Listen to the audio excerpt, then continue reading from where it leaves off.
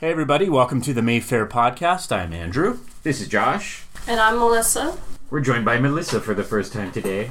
Now you're an official podcaster. That's it, those 3-4 words you said. Yes. You're in. It is March 15th, 2018, and we're going to be chatting about movies from the 16th through the 22nd. We got a whole bunch of stuff this week.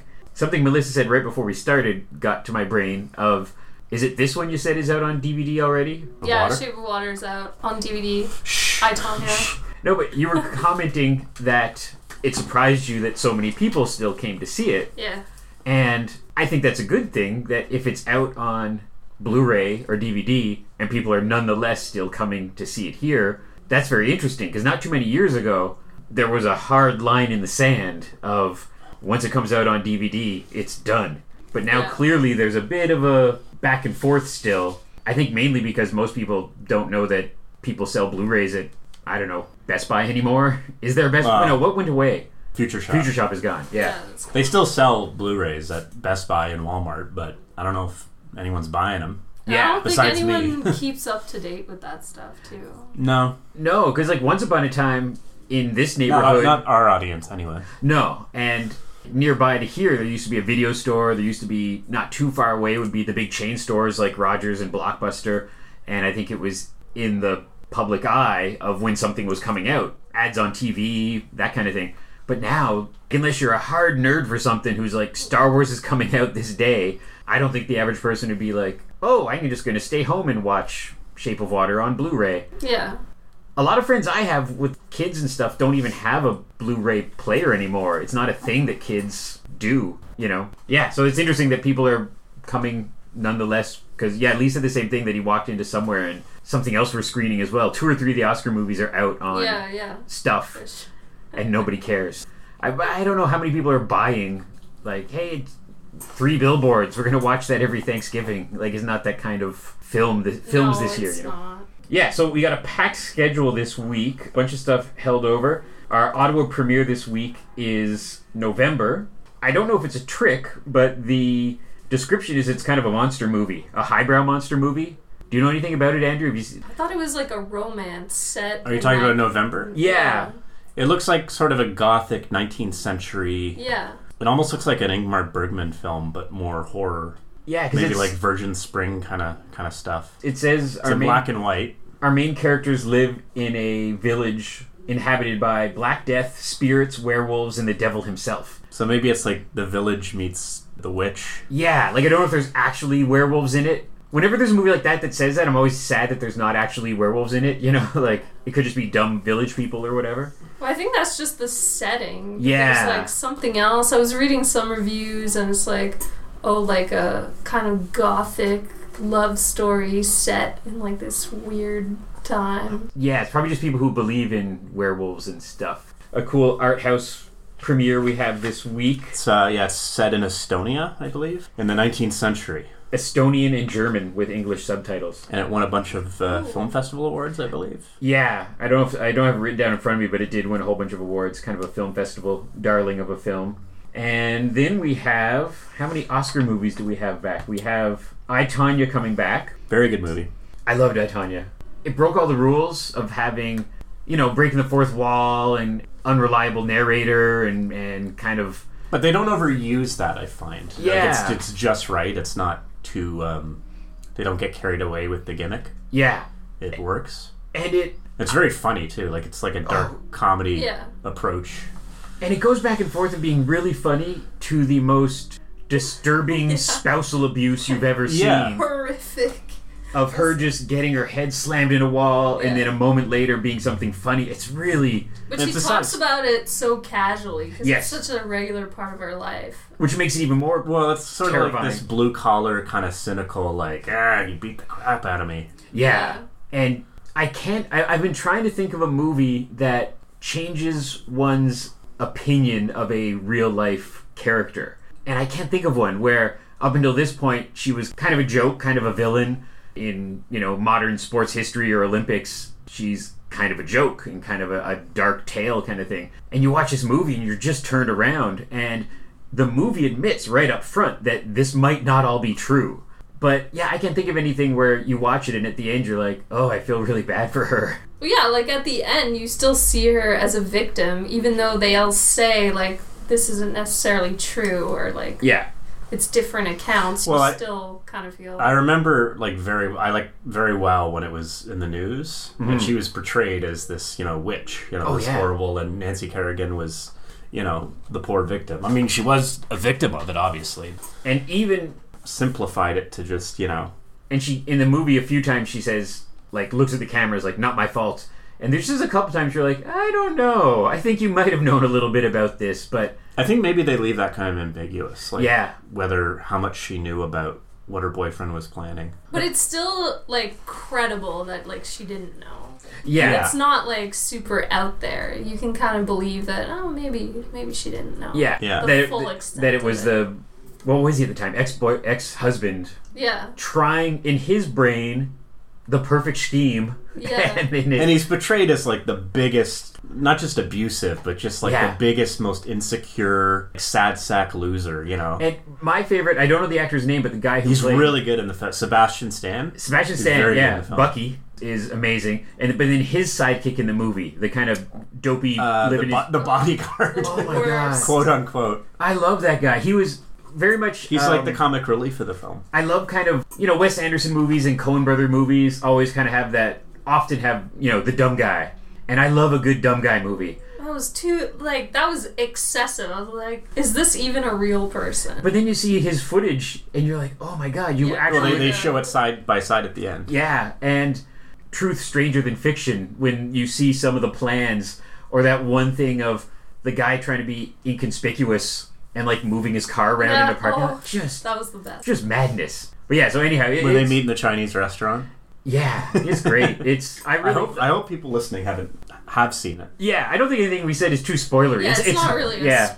Plus, it's a true story. Like, Yeah. You know what happened. And that's always a compliment too, when you know what it is and it's still so captivating. But I thought it really could have been in that 10th spot, because only 9 out of 10 movies were nominated for Oscars. And I thought that could have easily been a 10th spot in there. I really liked it a lot. And even like the music, everything. And Margot Robbie continues to impress. She's one of those overnight success stories who I'm sure is not an overnight success story. She's probably been working since she was a kid or something. But yeah, I really think she's something. I think she's going to be... Well, she has her own production company, and Yeah. she produced this. Yeah. She's trying to promote, like, strong, interesting female characters. So, Right, like, yeah. she's doing, like, Well, she might be in Birds of Prey. She might be in Tarantino's next film. As, Right. Oh, yeah, she might be I heard playing Sharon Tate. And I hope if she gets another kick at Harley Quinn, somebody else is directing it, because I thought she was the only good thing in that movie.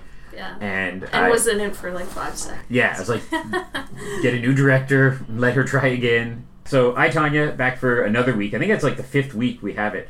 I'm just going to go in order of the list so I don't forget anything. Our next Collective Arts Brewing and Smoke Shack movie night is Beyond the Valley of the Dolls, which is quite the catch, because for a number of years we just couldn't get this movie, and it really is an example of glass half full of digital versus film. We all miss film, and film is fun, and we play it as much as we can, which isn't very often, but we just couldn't get this film before on 35mm. So now they made a DCP version of it, and we're getting to screen it. I don't know when is the last time it played for an audience. That's a good question. Well, in Canada, it probably hasn't played theatrically in Canada since its first release, which is nuts. 1970. And anyone who complains about us not playing old films enough, come see this, because this could be it. Like, you might not get another chance. It was a big hit when it came out, but 20th Century Fox, like, Russ Meyer directed it, and Russ Meyer was the king of the nudie film. He made all these low-budget, independent nudie films, like softcore, not porn, but kind of, just nudity. Yeah. And he made this movie called Vixen, which was this huge hit, and then 20th Century Fox is like, oh, maybe we should let him make a movie. And him and Roger Ebert, who became friends, they wrote Beyond the Valley of the Dolls, which was supposed to be a sequel to Valley of the Dolls, which Fox put out, and that was based on this huge bestseller, and they decided, let's not do a sequel, let's do a spoof of Valley of the Dolls. What little bit of research I did just by writing some social media stuff, and I write a little part of the House of Targ zine, our friends across the street, and I did Beyond the Valley of the Dolls for this issue. Well, people at Targ would, they'd be interested in that. Yeah. That's a good movie for them to see. By like conservative estimates, the movie cost under $1 million to produce, and at 1970s numbers made $50 million. Yeah. So that's a lot of money. Like, I don't know what the translation is to today's dollars. That's a lot of money. But so it's probably like a Marvel Studios Essentially, yeah. gross. And especially when you figure out if it cost $900,000 and made 50 or 60 times its budget, that's nuts. So Russ Meyer, despite the grindhouse reputation, was really profitable. I think it's so interesting that this X-rated exploitation film, or whatever you might subgenre it as, was produced by 20th Century Fox. They were ashamed of it, though. Oh, yeah. It came out, it was a huge hit, but at the same time they were like, ugh, they were really embarrassed by it. Yeah. So after it came out and it did well, it was pretty much buried. Didn't have like revival showings. They gave it like a little VHS Laserdisc release, but like, it was hard to find for years. X at the time, what did that mean? It meant you couldn't advertise in like the newspaper or radio, I think. That was kind of a limitation. Yeah, I mean, basically... But it really is just essentially what R is now, right? Yeah, well, no, it basically, it's NC-17 in the States. Okay, yeah. It meant, if you're under 17, you can't come into this film, even with a parent, because the R rating was, or is, you can bring a child, but... Which is bonkers. Like, if you wanted to... Like, Shape of Water is rated R in right. the States. So you can, you can bring your child to it if you're so inclined. But something like Beyond the Valley of the Dolls, which was rated X, which today would be an NC-17, is like no kids whatsoever. Right. And it's... But it's pretty tame by today's standards. I saw it on like VHS when I was in high school like a million years ago, so I don't really remember it. But that's what I figured was, you watch it now compared to other stuff, and you'd be like, oh, this doesn't seem like... It doesn't seem what the stereotype or the legend of what an X means. You watch it and you're like, oh, that wasn't so crazy. Yeah. Well, basically the MPAA, the Motion Picture Association of America in the States, created that rating system in like 1967, 68. So that was the advent of like PG, R, X, and X didn't last very long because it was sort of like people thought, oh, that's porn. The X rating went to films like Midnight Cowboy, Beyond the Valley of the Dolls, and I think like Last Tango in Paris. But eventually it went by the wayside, and then it just became associated with pornography. Yeah. So mainstream Hollywood films weren't getting the X rating after a while. And then in the early 90s, they changed it. Well, we can't call it X anymore because everyone thinks that means porn. So they created the NC-17 rating. And I can't even think of the last major movie. It was like Showgirls 20 years ago, wasn't it? Very few films, because that's the thing. Like, a couple horror films, when maybe. a film gets an NC-17, it means certain newspapers and radio stations won't advertise it because they think, well, that really just means X. And 20 years ago, when that was still a thing, when newspapers and radio and TV ads meant something, you could see, the studio. I remember, speaking of kind of video stores and stuff, I remember Blockbuster brought out an R or maybe even like a 14 version of Showgirls. Yeah. Which caused all kinds of controversy because they were like, okay, now you're just going to start editing films. And I don't know if they did it to other ones, but it was like a Blockbuster cut of the movie where I never saw it, but where they... That's weird. Yeah, and Showgirls isn't exactly cinematic classic or anything, but nonetheless, it's weird that a franchise video store had the power to go in and be like, yep, I'm taking out this. Well, Blockbuster had that reputation of family-friendly only kind of thing. Right, yeah. Yeah, it's so crazy. But yeah, so do come check that out. That's going to be a lot of fun. That's a one-night-only screening. Yeah, no, if you haven't seen Beyond the Valley of the Dolls, I think that's going to be a don't fun miss night. it. And if you have seen it, come again. Come again, yeah. I haven't seen it in years, so... Yeah, I don't remember it at all. And Lee was saying, too, it's cinematic. Like, it's a big widescreen movie. Yeah, it's a big widescreen cinemascope. It's basically about this... It's almost like Josie and the Pussycats. It's these three girls in a rock group. And they go to Hollywood to make it big, and then they kind of fall into the whole sex, drugs, and rock and roll scene. And it's a bit of a soap opera spoof. Oh, it's going to be so good. It's got great musical numbers in it, like rock songs, great soundtrack. Yeah, so do come very quotable. What's next? Shape of Water is back. The Oscar winner for Best Picture. If I don't think this microphone will pick it up, but you might hear just in the background some of the score playing because we're recording this podcast as Shape of Water. The Oscar-winning score. The Oscar-winning score might just be heard in the background. I love Shape of Water. I know some people who liked it, but just kind of went, "Oh, that was a nice fairy tale movie," but I really loved it. I thought it was great. Kind of on every side: cinematography, production design, acting. It's Guillermo del Toro. His last couple movies, I love him, but I thought Crimson Peak was great, but I didn't really love it, you know? Yeah. Like, it looked great, and it was kind of one of those movies where nothing wrong with it. I was but- kind of underwhelmed by it, but I Yeah. feel like I should see it again. I might like it a Yeah. second time. And I wasn't a big fan of Hellboy Part 2. I love Pacific Rim, but I like Pacific I Rim swear, a I was lot. just like, I had a big dumb grin as robots were punching Godzillas. Like, Yeah. I didn't know, I didn't care. But so this is Del Toro on all sides, and I think it's him at his perfection, and I think the powers that be let him tell his Creature from the Black Lagoon story. I almost think this might have been Creature from the Black Lagoon. I think he was going to do a remake of that. So, like, in an alternate universe, this would have been called Creature from the Black Lagoon, and kind of been the exact same movie, but just... But have you heard the comparison between this and this old movie called Splash? Where it was the Oh, same yeah. concept, but it's a mermaid. And there's even, like, scenes constructed in the exact same way, shot the same way. He was, like, inspired by that. I've heard, but then I've heard people have looked into it, and it's kind of nothing, you know? It's like a huge coincidence. Who plays maybe, John but- Candy in Yeah. Shape of Water? I guess it's Richard Jenkins. Richard Jenkins, yeah. He's the John Candy of this movie. It's one of those things where anytime a movie of a certain stature comes out, it's going to get sued. Every single time. Yeah. And... But the shots were very similar. Did you watch it? Did you, Like, I like- saw them Yeah. next to each other, and, Yeah. like, the way the camera's set up, the way Yeah. the scene is set, it's Because exactly I also the heard same. somebody sued because there was like a play about a guy or a woman and a dolphin, and she like Yeah, but those are just, like, that's just a concept. That's, you shouldn't be able to sue anyone over well, and that's the thing a too. vague concept. Where does inspiration fall? I just watched Paddington 2, and there was a ripoff of a Charlie Chaplin scene in it.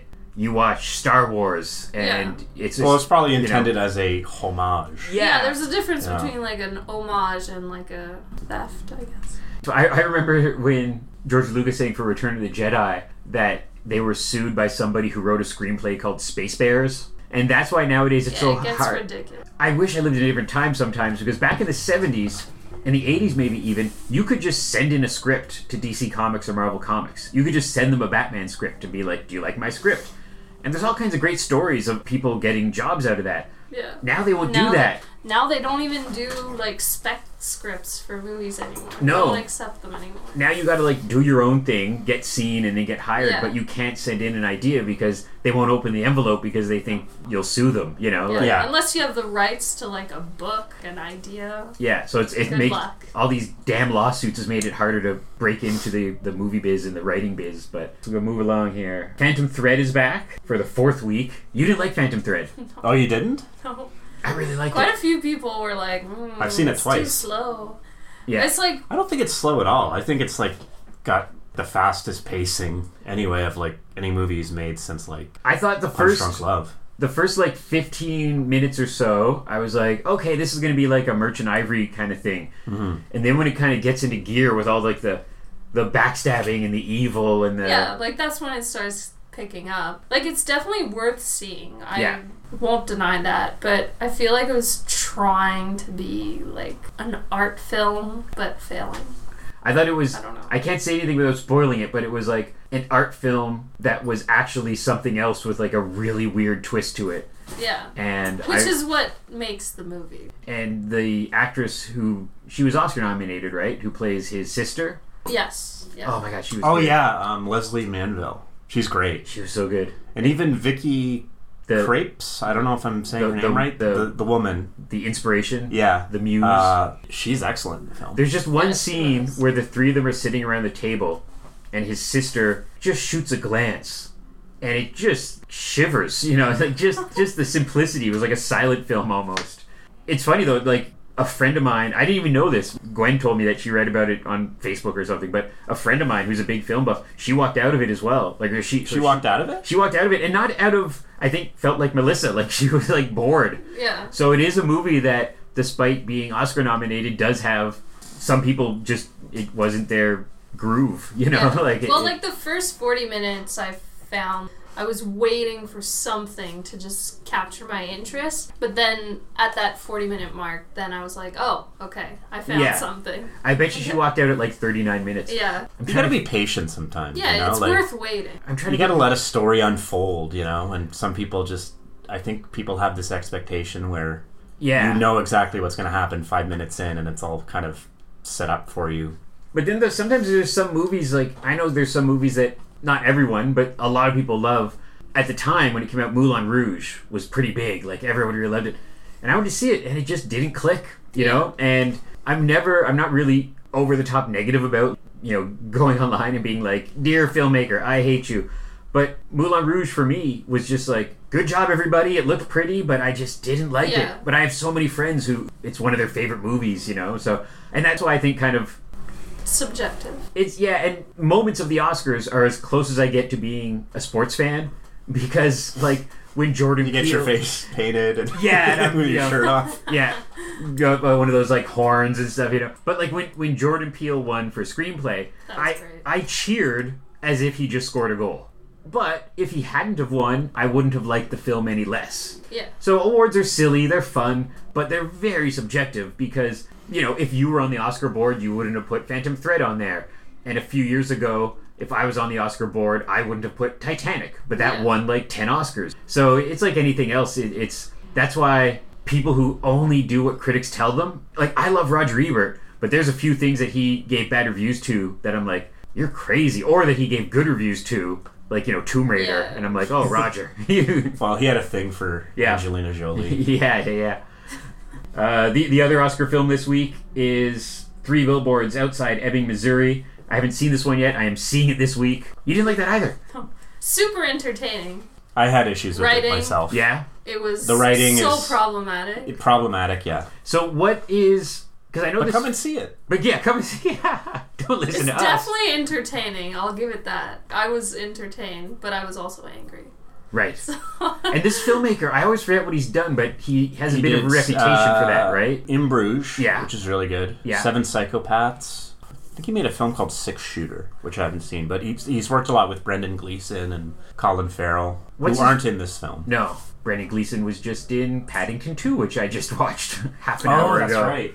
Man, that movie had a good cast. Holy cow, that movie had... Peter Capaldi's in it. The actress from Shape of Water. What's her name? Sally Hawkins. Sally Hawkins is in it. Yeah, she's great.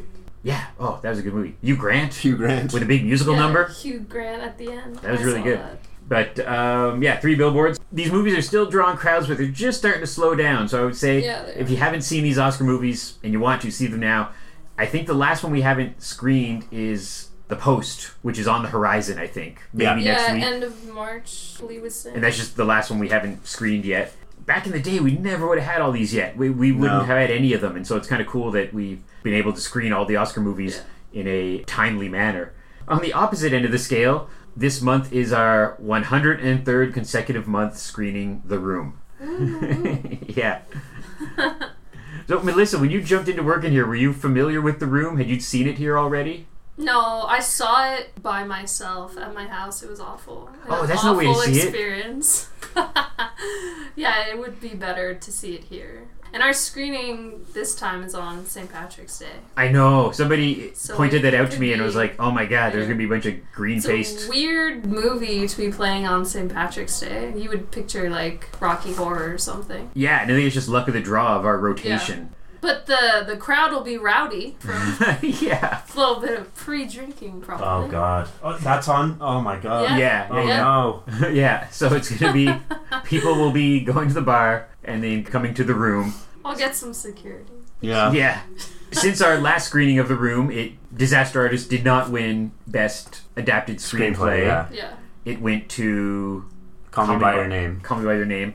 I really thought it had a shot, but then also it's kind of a comedy and kind of, so that's... I didn't think it was going to win. A lot of these movies, it really is it's an honor to be nominated. Like that's as far as you're going to get. Yeah. So it didn't win that. What all this has done is really put Tommy Wiseau in the limelight. Yeah. And he's been taking advantage of it. And he's, been interviews all over the place. And his Joker audition, which just blew up. Like all these things. So he's frightening. He's doing something else. He's doing another, just as an actor, I think he's doing another film. Didn't something come out? Wasn't it a music video? Oh, was it a music video? I just saw that. I saw his name. I don't know if it's a feature film. Okay, so you can follow him on Instagram. And his Twitter is genuinely, strangely inspirational. People will come on and ask a question, and he replies in his kind of weird backwards Yoda speak. just follow your dreams and keep writing that script and don't let anyone get you down. And it's weird because, it's coming from a guy who directed this terrible, horrible movie. Yeah. But at the same time, it's nice that his delusion continues, maybe. He still doesn't get it, that Disaster Artist is kind of showing him at his worst sometimes. But I mean, yes and no. Like, his best acting was when he made his appearance in Disaster Artist. Yeah. I thought that was, the end credits. The best scene he'd ever done, because he's so casual and relaxed in it. And I think he's got some good moments in Best Friends. Yeah, I thought like so, Best too. Friends, yeah. And, you see some of the people in the beginning of Disaster Artist, like J.J. Abrams or Kevin Smith or Adam Scott, and you're like, man, they're going to start putting him in, not in starring roles, but I would not be surprised if sooner or later he'll start popping up in just little one line here, one line there. Just like a cameo. Exactly, yeah.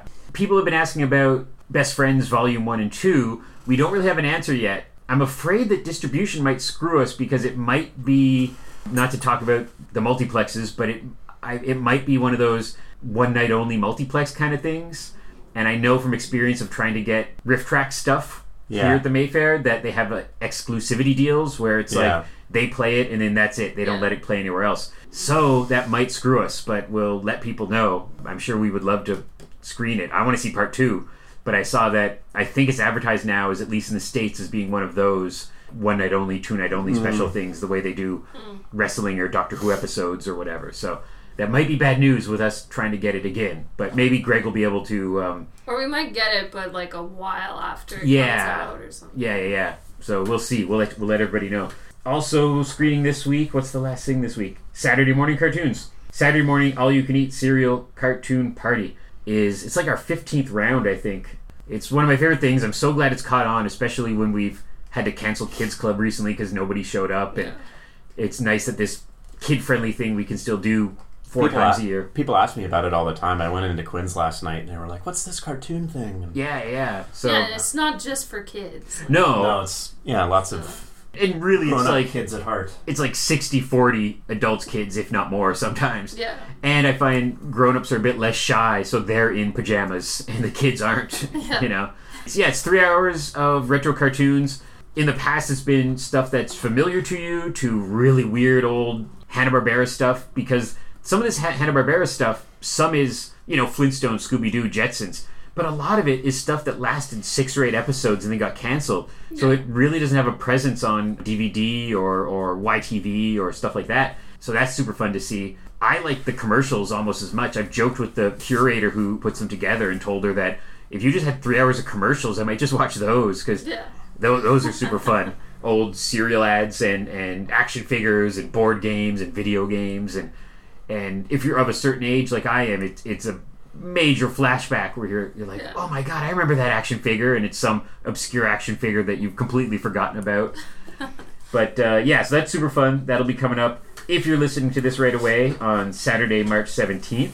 And yesterday I went to Loblaws and Walmart and bought 50 boxes of cereal. Yeah, I saw that. Half of them are Oreo cereal. Half of them are family-sized boxes, so I think it's the equivalent of 60, 70 boxes of cereal. But nobody cares when you go through the clerk. They don't say, why are you buying 50 boxes of cereal? How does it work? Because I've never been here for one. Do people just serve themselves? Or? Yeah, we've kind of got it down to routine now.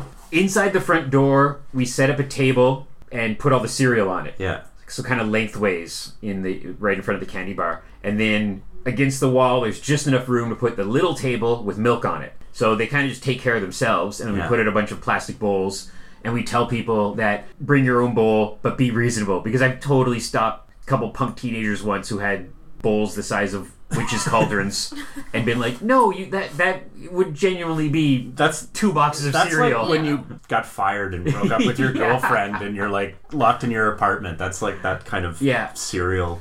But we get, like I said, I got the equivalent of 60, 70 boxes of cereal. And sometimes it's always hard. Sometimes people are more hungry than other times. But sometimes we've had to run to Shoppers and buy more cereal. Yeah, people come in. We open the doors as early as we can, but at least by 9:30. And then it's different, right? It's almost like the Oscars, where it's not like you're watching a movie. So it's a 20-minute episode of something, and then there's 3 or 4 minutes of commercials, and then a 20-minute episode of something.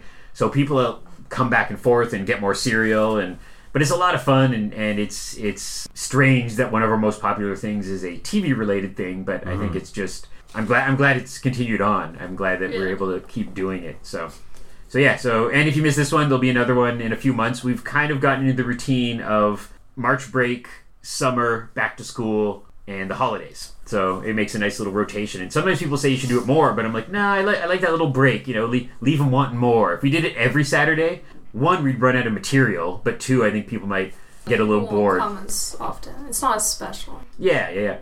So that's our movies for this week. We actually kind of managed to do that in a timely manner for the 100 movies that we have. Do go check out our friends at House of Tiger across the street. I was just there yesterday for they did a family free play day all day long. Oh, yeah. So I juggled my day of coming here to do some business, going to play video games, went there for dinner, came back to watch Star Wars, went back there afterwards. But so they always got cool stuff going on there. We're all over social media. We're on Facebook, Twitter, Instagram. Check out our website. Everything we know goes on as soon as we know it. Yeah. So we try not to get frustrated with you, but when you say, "Are you showing this?" we promise that we're not keeping it secret. We will tell you. Don't know. We don't know. We don't know when we're getting the next movie. It's not a secret, and we'll let you know. Thanks for listening. Thank you for joining us, Melissa. Yeah, thanks for joining us. See you again next time. Keep coming to watch movies, keep buying popcorn, and we'll keep trying to show cool stuff. Thanks, everybody. Bye. See you later. Russ Meyer's Vixen, the story of a girl who loves the joy of being alive and gives herself innocently to the merry chase of life. But like any other game, life has its rules, and if we trespass beyond them, the game can become deadly. There is no stronger bond than the friendship between two men. Judd and Niles shared such a bond, a brotherly tie blind to color. And yet, in a moment of violent passion, one led the other to the edge of destruction. Both pushed by Vixen, her frustration nurtured by an empty lack of understanding, a need she sought to fill in the arms of another woman. For to Vixen, the giving of love is an act of nature. Her only weakness, a cancerous evil she was taught, that human beings are to be classified by the color of their skin, an inner sickness that will come close to destroying not only her, but those around her. It will bring them to a moment of truth in an empty sky, with the black man a fulcrum in the deadly teeterboard of life. The hatred inside Vixen fired by yet another hate, the sinister preachings of the communist puppet. Vixen, an adult motion picture experience that is rated X. The management of this theater urges you to see Russ Meyer's Vixen.